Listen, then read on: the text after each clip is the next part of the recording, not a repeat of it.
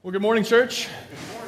Good morning to two or three of you at least. The rest of you, not so sure. But good morning. So good to be with you. If we haven't met, my name's Paul, and I'm the teaching pastor here at Life Point Church. Thankful that you made it here safely this morning. Again, so good to see everybody. Happy New Year. Merry Christmas. All of the things. So today, we are kicking off a brand new series, and so if you're a guest maybe this morning, or maybe it's the first or second time you've been here, so thankful that you've chosen to check things out. I would ask if you are newer, if you haven't yet, take a point at some point throughout the morning, and if you would be so kind as to fill out a digital guest information card. There's QR codes on front of you on the chairs, hopefully anyway.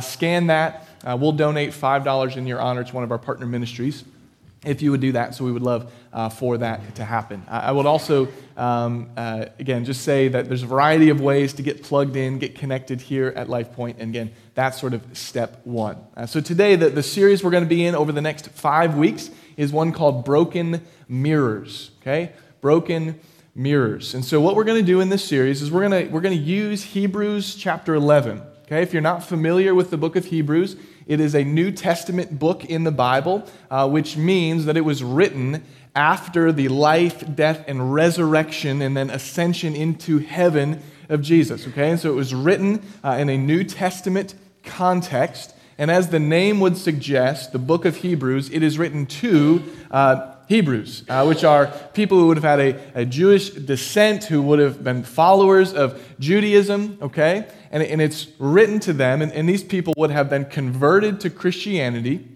And the reason this book is written to them is really to encourage them to keep the faith. Now, why do they need encouraged? Well, a lot of reasons. There were real consequences to following Jesus for these early Christians.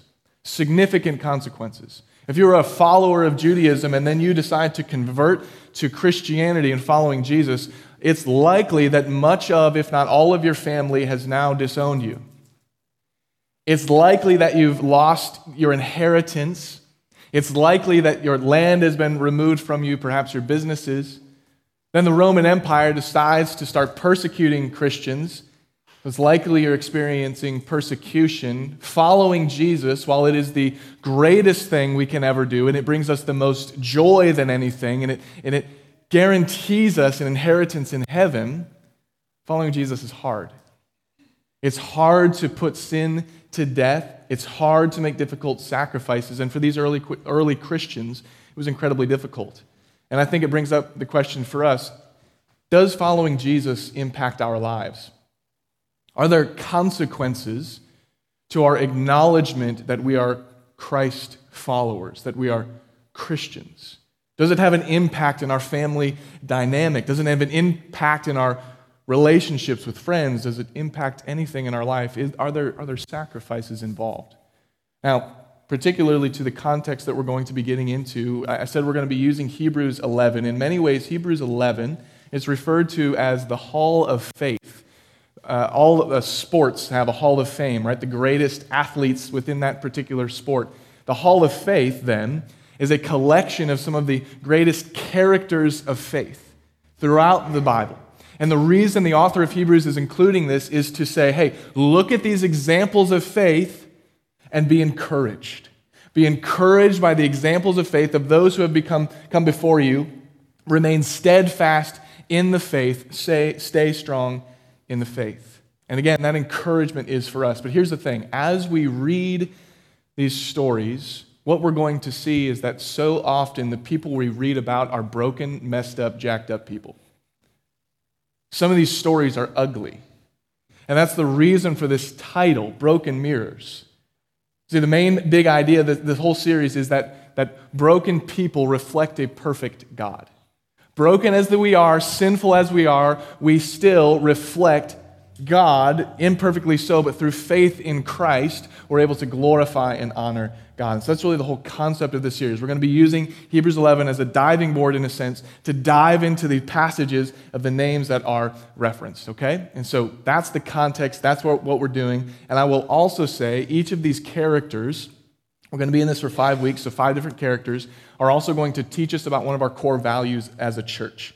Okay, core values as a church. These are things that we would say, if you're going to follow Jesus, it's at least these 5 things. It's certainly not all these 5 things that I'm going to list are certainly not all that comes to following Jesus. But what we're going to see is that core values, these things that we live out, each week we're going to talk about one of them. And I'm just going to give you the core values now. So number 1 is gospel identity.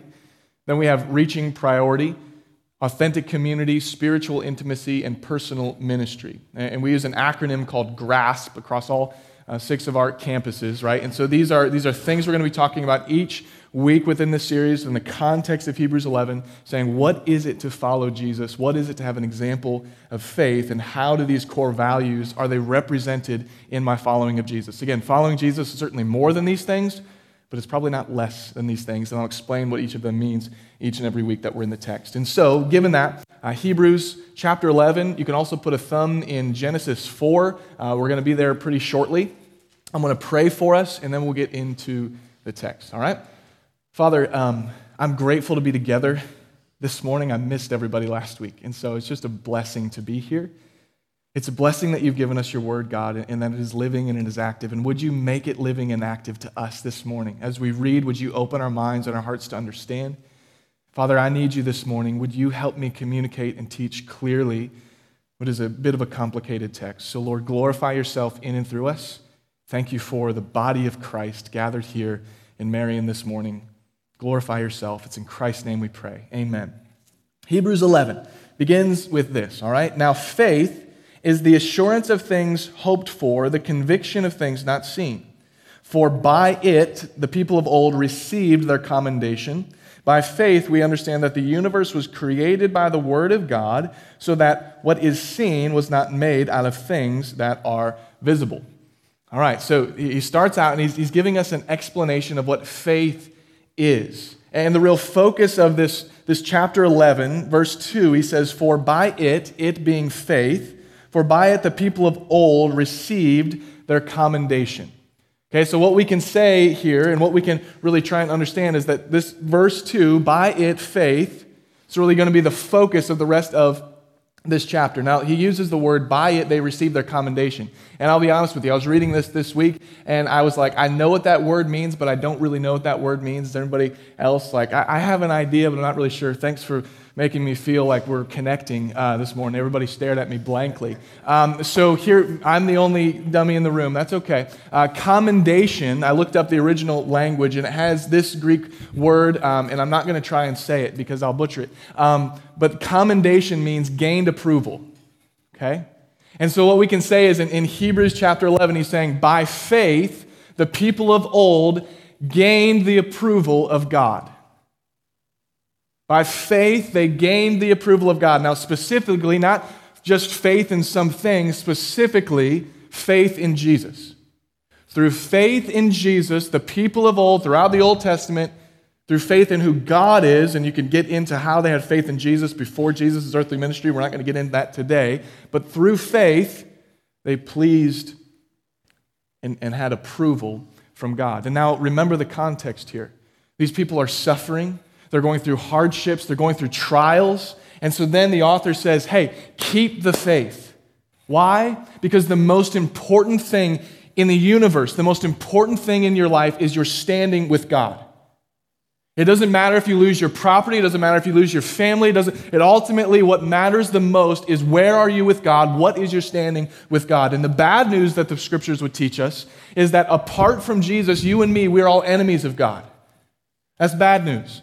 The good news of the Bible, we call it the gospel, is that through faith in Christ, we become friends of God. We become family members of God. We become brothers and sisters in Christ, co-heirs with Christ. Okay? So he's saying, hey, look, all that's going on around you, focus on faith. And then what we're going to see in the rest of this chapter, he's going to list example after example after example to encourage these people to say, hey, remember that story? That was rough, but they had faith. Remember that story? Man, that was a really nasty situation, but they had faith. Stick to the faith. And so, let's look at the first story of faith we are given. Verse 4, it says this, by faith, Abel offered to God a more acceptable sacrifice than Cain, through which he was commended as righteous. God commending him by accepting his gift, and through his faith, though he died, he still speaks. Okay? Now, that's it. That's all we get. And so it's like, okay, well, what do we do with that? Because there's not a lot of information there. And so we have to turn to Genesis chapter 4, because that's where we get this story. And so again, if you have a scripture with you can open to Genesis 4. We'll have it on the screens. We also have an app. You can follow along there. So Genesis chapter 4, we get the story that the author of Hebrews is then referencing. And so before we get into this, if you're familiar with the sort of story arc of Genesis, you'll know that in chapter 3, sin enters the world through the choice of Adam and Eve. They are then banished from the Garden of Eden and the presence of God at the very end of chapter 3. And then we pick up in chapter 4. And so the idea we get that is that this is just after they've left Eden, away from the presence of God, and here's what happens next. It says, now Adam knew Eve his wife, and she conceived and bore Cain, saying, I have gotten a man with the help of the Lord. And again she bore his brother Abel. Now Abel was a keeper of sheep, and Cain a worker of the ground.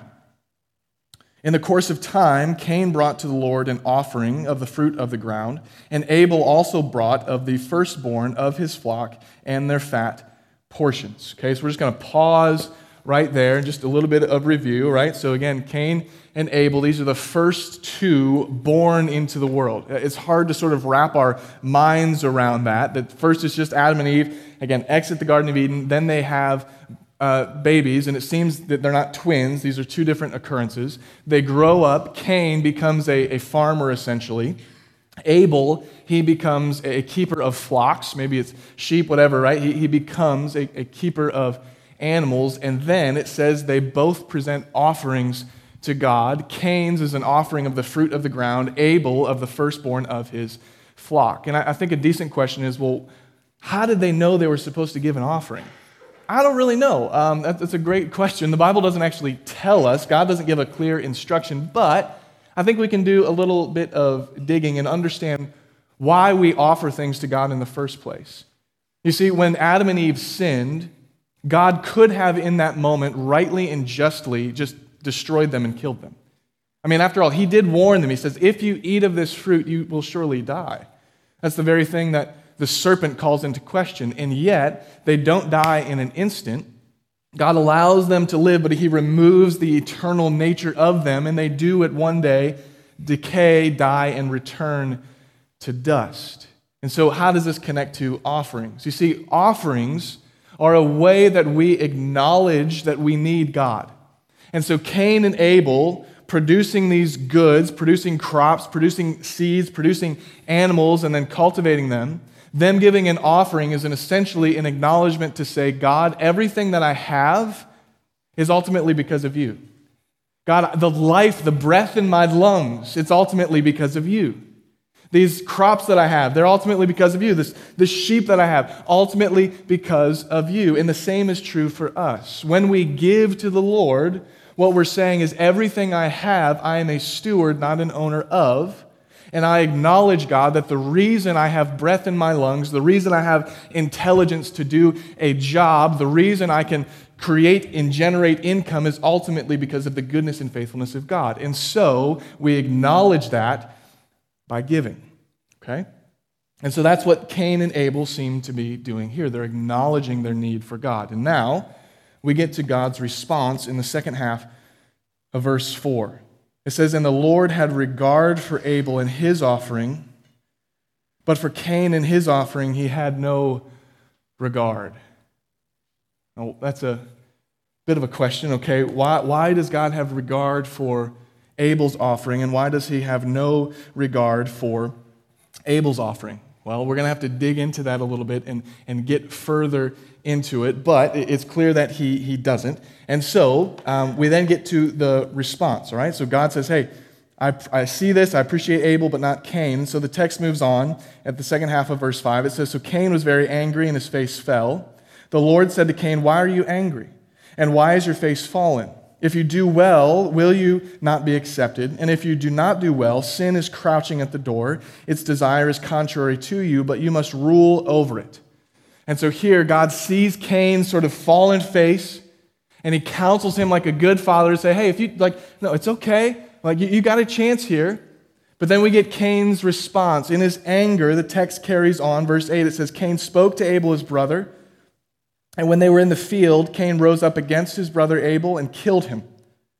Then the Lord said to Cain, where is Abel, your brother? He said, I do not know. Am I my brother's keeper? And the Lord said, what have you done? The voice of your brother's blood is crying out to me from the ground. The story, in so many ways, just speaks to the evil of sin. First, they're brothers. The first two brought into the world as children, and the older murders the younger. I think sometimes, again, we underestimate the brutality of sin and how it wants to destroy us and destroy others and have us destroy others. And so I think we have to dig in here a little bit. Again, what does this teach us about all the way back in Hebrews, how Abel is an example of faith? Because again, if you're reading this, you're like, well, I didn't really get a lot of information, I don't think. So what does that mean? Well, I think in order to understand Abel, we actually first have to understand Cain and the response that Cain has to God being displeased with his offering. Do you remember what it was? Anger. Multiple times we see that Cain is angry. And we have to dig into that anger, I think, eventually to understand Cain. So we're going to go on a bit of a winding road. I know it might be tempting to fall asleep because it sounds like I'm rambling, but really we're going to get to a point, so stick with me. At least I hope we do. By the grace of God, we'll get to a point, okay? So what do we do here? Well, I think it's helpful to understand that with Cain, anger, and us, anger is a secondary emotion. Think about that. Anger is a secondary emotion. Social psychologists would agree with this and say anger, yes, it's a secondary emotion, meaning when we feel other things, anger is often a response. There's roots, anger is a fruit, okay? So for example, if you are someone and you get embarrassed, and when you get embarrassed, you get angry, what that actually reveals is that deep down there's probably an identity issue because embarrassment sort of makes people see you in a certain way and you can't handle that. And so instead of being vulnerable and saying, yeah, I've got identity issues, you lash out in anger. Anger is a self-protection mechanism. We are a people who love justice, whether we want to admit it or not. And so if somebody comes up and punches you in the face, right, our natural anger response is justice and to punch them back. Right? It's no, I want justice, so I'm going to harm you back. Right? If we have, again, some sort of relationship where we are emotionally harmed, sometimes our response is, I'm going to reject that person out of anger, again, as a self-protection mechanism. This is actually a really, really important insight for parents with young children. If your child punches your other kid, it's very violent this morning. If your child, not that my kids would ever do this, throws a book at their little brother's head or something like that, right? There's something underneath. There's something underneath the surface that's going on. In your marriage, if your spouse is consistently anger, and anger is a secondary emotion, what's going on under the surface? Critical questions that we have to answer. And so, speaking of under the surface, what's going on under the surface for Cain? Why the anger response? To answer that, I really do believe the Bible answers it. We go back to verse 1 of chapter 4. Look at this with me. It says, now Adam knew Eve, his wife, and she conceived and bore Cain, saying, I have gotten a man with the help of the Lord. I've gotten a man with the help of the Lord. It's sort of an interesting response. And if you look into the meaning of the name Cain, the meaning of the name Cain is gotten one or acquired one. Okay? And so literally Cain sounds like the phrase gotten one in the original language. And so then that actually connects back to the curse that God gives after sin enters the world. And this is the point where it can get confusing. So lock in with me, if you will. All the way back in Genesis 3, soon after Adam and Eve sin, God comes, of course, he knows. And before he delivers the curse upon mankind, that the ground would be hard and that they would return to dust and all of these things, God first curses the serpent, who is Satan, who tempted Adam and Eve into sin. And we see that in verse 15 of Genesis 3. God speaking to the serpent, he says this, I will put enmity between you and the woman, and between your offspring and her offspring. He shall bruise your head, and you shall bruise his heel. Now imagine the situation for a moment. You're Eve. And God is saying, serpent, there's going to be enmity or hatred between you and the offspring. And Eve's like, well, I'm the only woman here, so I guess that my son, if I have one, I don't really know how that works, and this serpent are not going to like each other. And then God says, hey, there's going that serpent, you're going to bruise the heel of the offspring, but the offspring is going to crush your head, serpent. And so again, taking this sort of in a wooden or rigid interpretation, what it seems to be here is that Eve thinks, when I have a son, he's going to crush the serpent's head. Right? When I have a son, he's going to be the one who crushes the serpent's head. Yes, the serpent is going to bruise his heel. It might kill him, but importantly, the serpent is going to be crushed, and that might mean that we get to end this curse and we get to enter back into Eden. And so what we can see here, I think, is that Eve's expectations for Cain are that her firstborn will be the serpent crusher who returns mankind to Eden. Because when she says in chapter 4, verse 1, I have gotten a man, what she's saying is, I have acquired the man who will be the serpent crusher who will end the curse. Are you tracking with me? Right? And here's the thing. Words have power. Imagine you're Cain, and for your entire life, what you have been told is you're the chosen one. You're Cain. Your name means acquired one. Every time, like Cain, acquired one, the one that mom has gotten. She says these words, literally. He grows up thinking, yep, I'm it. I'm the dude. I'm the serpent crusher. I don't know how it's going to happen. I'm going to beat the enemy. Everything's going to be okay. I've got this, mom and dad.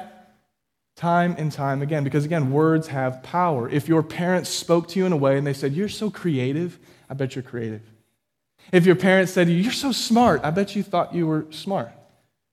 If your parents said, man, I love what you do about this. Children soak in words from their parents like a sponge, and often the words parents we speak to our children become self-fulfilling prophecies. And that is true in the positive sense, but tragically it's also true in the negative sense as well. And so then if we look at Abel, we see actually the negative sense too. Dig in here. Again, remember, I'll just reread verse 1. Now Adam knew his wife Eve, and she conceived and bore Cain, saying, I've gotten a man with the help of the Lord. Yes! Verse 2, and again she bore his brother Abel. Now Abel was a keeper of sheep. Did you see that? Nothing. It's not like, yes, I got another one. Not like, thanks God, I appreciate this. This is great. Nothing. She bore a son. They named him Abel. Now Cain was a keeper of whatever Abel was this. And it gets worse when you dig into, once again, the original meaning. If you look up into the original context, the word Abel, it actually means Hebel or Hevel. That might be familiar from the Ecclesiastes series. So Abel, the meaning of the name Abel is the same word as the author of Ecclesiastes uses over and over again when he says vanity of vanities. What that means, church, this is it, this is the moment here, is that Cain and Abel, their names mean entirely different things. Cain's essentially means the Savior, and Abel essentially means worthless. Nothing. Vanity of vanities. It's like they got son number one. Here's it. Here's the dude. Son number two, we actually don't really need you. We've already got number one.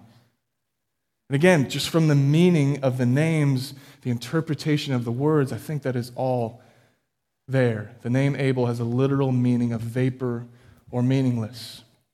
Now again, imagine how these two grew up. The dude, and why are you here again? It's just evil, isn't it? It's like sad. It sort of hurts your heart. It's like, how could you name your son like vapor, meaningless? What's wrong with you people? Sin is like Adam and Eve, man. I've really been angry with them this week. But like, for multiple reasons. And so then, I know we're sort of winding our way through here. We're tying back to the offerings, okay? Tying back to Cain's anger response, and then, Lord willing, answering the question, why is Abel's offering an acceptable offering? You see, when Cain offered, the text says this, right?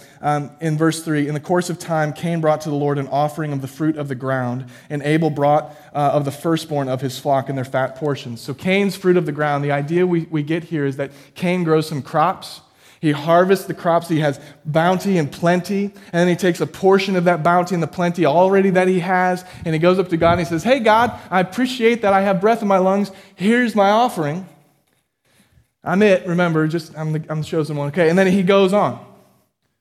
Cain's offering is one of obligation to satisfy a religious requirement.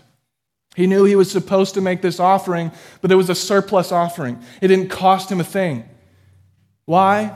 Because Cain believed he didn't need a Savior. Cain believed he was the Savior. And so if you believe you are the Savior, that you do not need to be saved, you will treat the things of God with contempt and with a lighthearted nature. And it will turn into religion and duty, and you'll say, okay, I'm supposed to do that? Yeah, okay, whatever. It will not be desperation, it will be drudgery. Far different than the offering of Abel. Abel, the one who grew up his entire life thinking, I'm the meaningless one, I get it, yeah, whatever. This is conjecture, but I would assume that family dynamic was not healthy. And again, I assume that because his brother literally murdered him. And again, his name is meaningless. But anyway, so he becomes a keeper of a flock. Again, we don't know exactly how many. And do you remember what he does? It says he gives of the firstborn of his flock. Now think about that for a minute. This is the beginning of the world. This is not like, the farmer down the street's got a bunch more. There isn't a farmer down the street, it's just you. And his flock comes together and they do the thing that they do and they multiply. Life happens. And then he takes the very firstborn of that flock. The firstborn would have represented Abel's moment. I'm going to have possession, I'm going to have property, I'm going to have wealth, I'm going to have power, all of this in the firstborn. Like, let's go. Finally, life is turning around. And what does he do? He kills them. How do we know that? Well, it says he gave of their fat portion. You can't give us something fat portion if it's still living unless you really maim it in a gross way, right? So he kills the firstborn and of his flock, and it seems to indicate plural, right? Maybe some goats, some sheep. He gets all of the firstborn of the flocks and he says, here you go, God. And what that reveals is that Abel's offering is one of faith and desperation to save his soul. Because what he's saying to God is, everything that I can control, everything that I have is a possession, everything that is quote unquote mine, I am sacrificing it and I am giving it to you, God, because I am not it. I actually know that I'm not the Savior. I know that I need a Savior. And so Abel has that heart to say, I'm in desperate need of a Savior, and so I'm going to give you everything, God. And God sees these two offerings, Cain's offering of abundance and pride, frankly, Abel's offering of humility and desperation. He says, that's the offering I want. Get the pride, get everything away from me. I want the humble offering of desperation that proves you need me.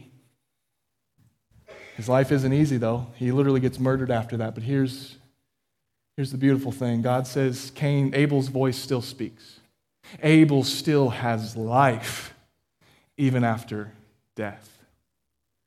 Earlier, I said we're going to talk through our core values in the context of these passages.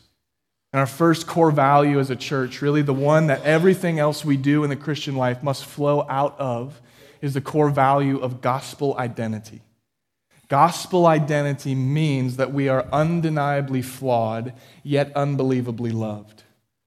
Here's what I mean by that. When we understand that we are undeniably flawed, it means we have an acknowledgement that we are, in a sense, worthless. It's like, don't say that to me. Look, on our own.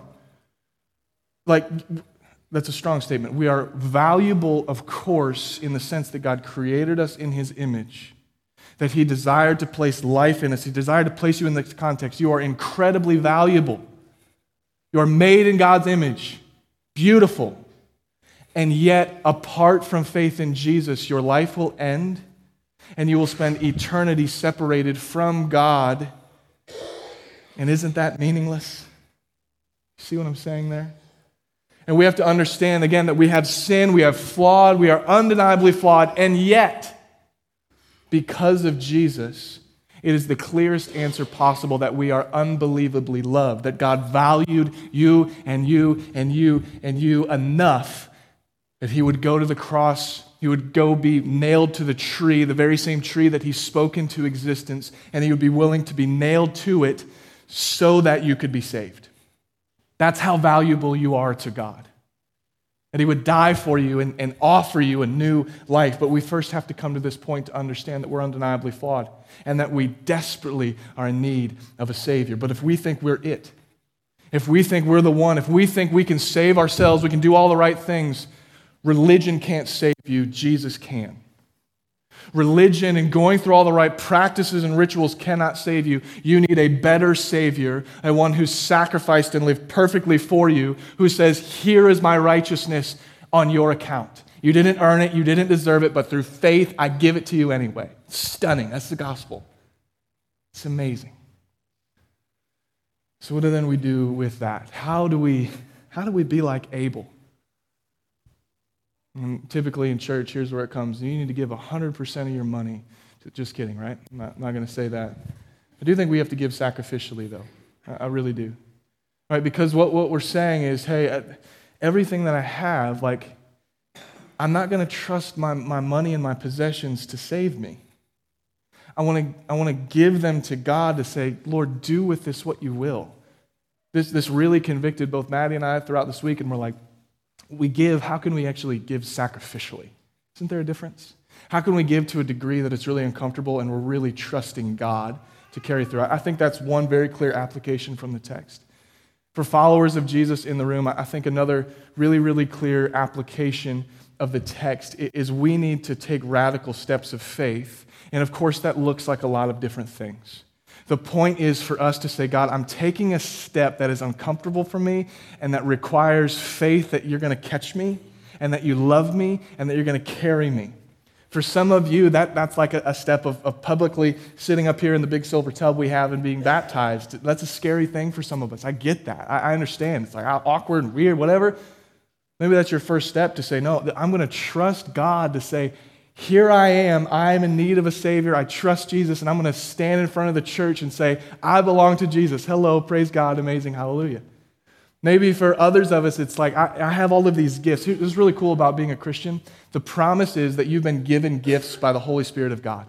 Like it's a guarantee. You have good works to do, and you are uniquely gifted and equipped to do those good works. And some of us are just sitting on like a pile of incredible talents and not using them for your good, for the benefit of the church, and for the glory of Christ.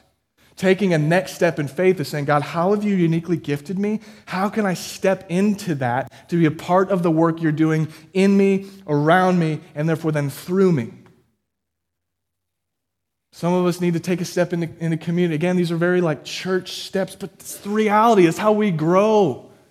We have life groups. We want you to step into those life groups and say, I need a people around me that know me, that can speak into my life, not out of judgment, but out of a genuine care for your soul, to want to shepherd you and know you and love you.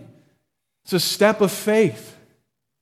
Again, we could go on and on. I just want to throw Ben's email up here. Ben's our campus life pastor. And so like next steps, whether it's baptism, connecting to a life group, serving on a life team. I know I've been beating the drum to an annoying degree that, hey, we need people on our life teams.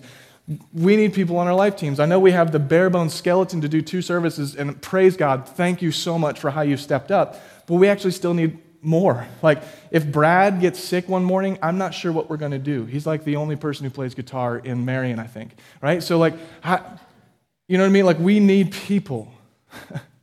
People to step in, step up, step out. In our kids, there's like it's an endless loop of there's more needs. You don't have to write curriculum. You don't have to do all these things. Like we can do that, but you're uniquely gifted. That's the point I'm trying to make. And then for some of us, maybe we're in the room and we don't yet have that personal relationship with Jesus. And I don't want you to leave the room without saying, I do need a Savior. I am undeniably flawed. I am broken. And again, the beauty of the gospel is not that God says, how dare you? It's he says, I know, that's why I died for you. And he doesn't want to shame you. He wants to transform you. And he wants to give you a new life to live. And so would you step into that? It's not magic words. It's a condition of the heart to say, I am a sinner. It's repentance to say, I want to turn away from the things that don't glorify you and turn toward you, Jesus, trusting that your sacrifice on the cross was sufficient to save my soul. That's what it's about. Whatever your next step is, faith for the first time, or being like Abel and taking radical steps of faith, I want to challenge us to take next steps this morning. Let's pray together. Father, I'm grateful for the church, grateful for your word, grateful for stories like Cain and Abel that just challenge us. And God, I pray we would be challenged, that we would be confronted, but in a really good and healthy way, a gospel-centric way. Again, not a way that's full of shame and rigid rules and religion, but a way that is fueled through a relationship with Jesus. Say, Jesus, I just want you.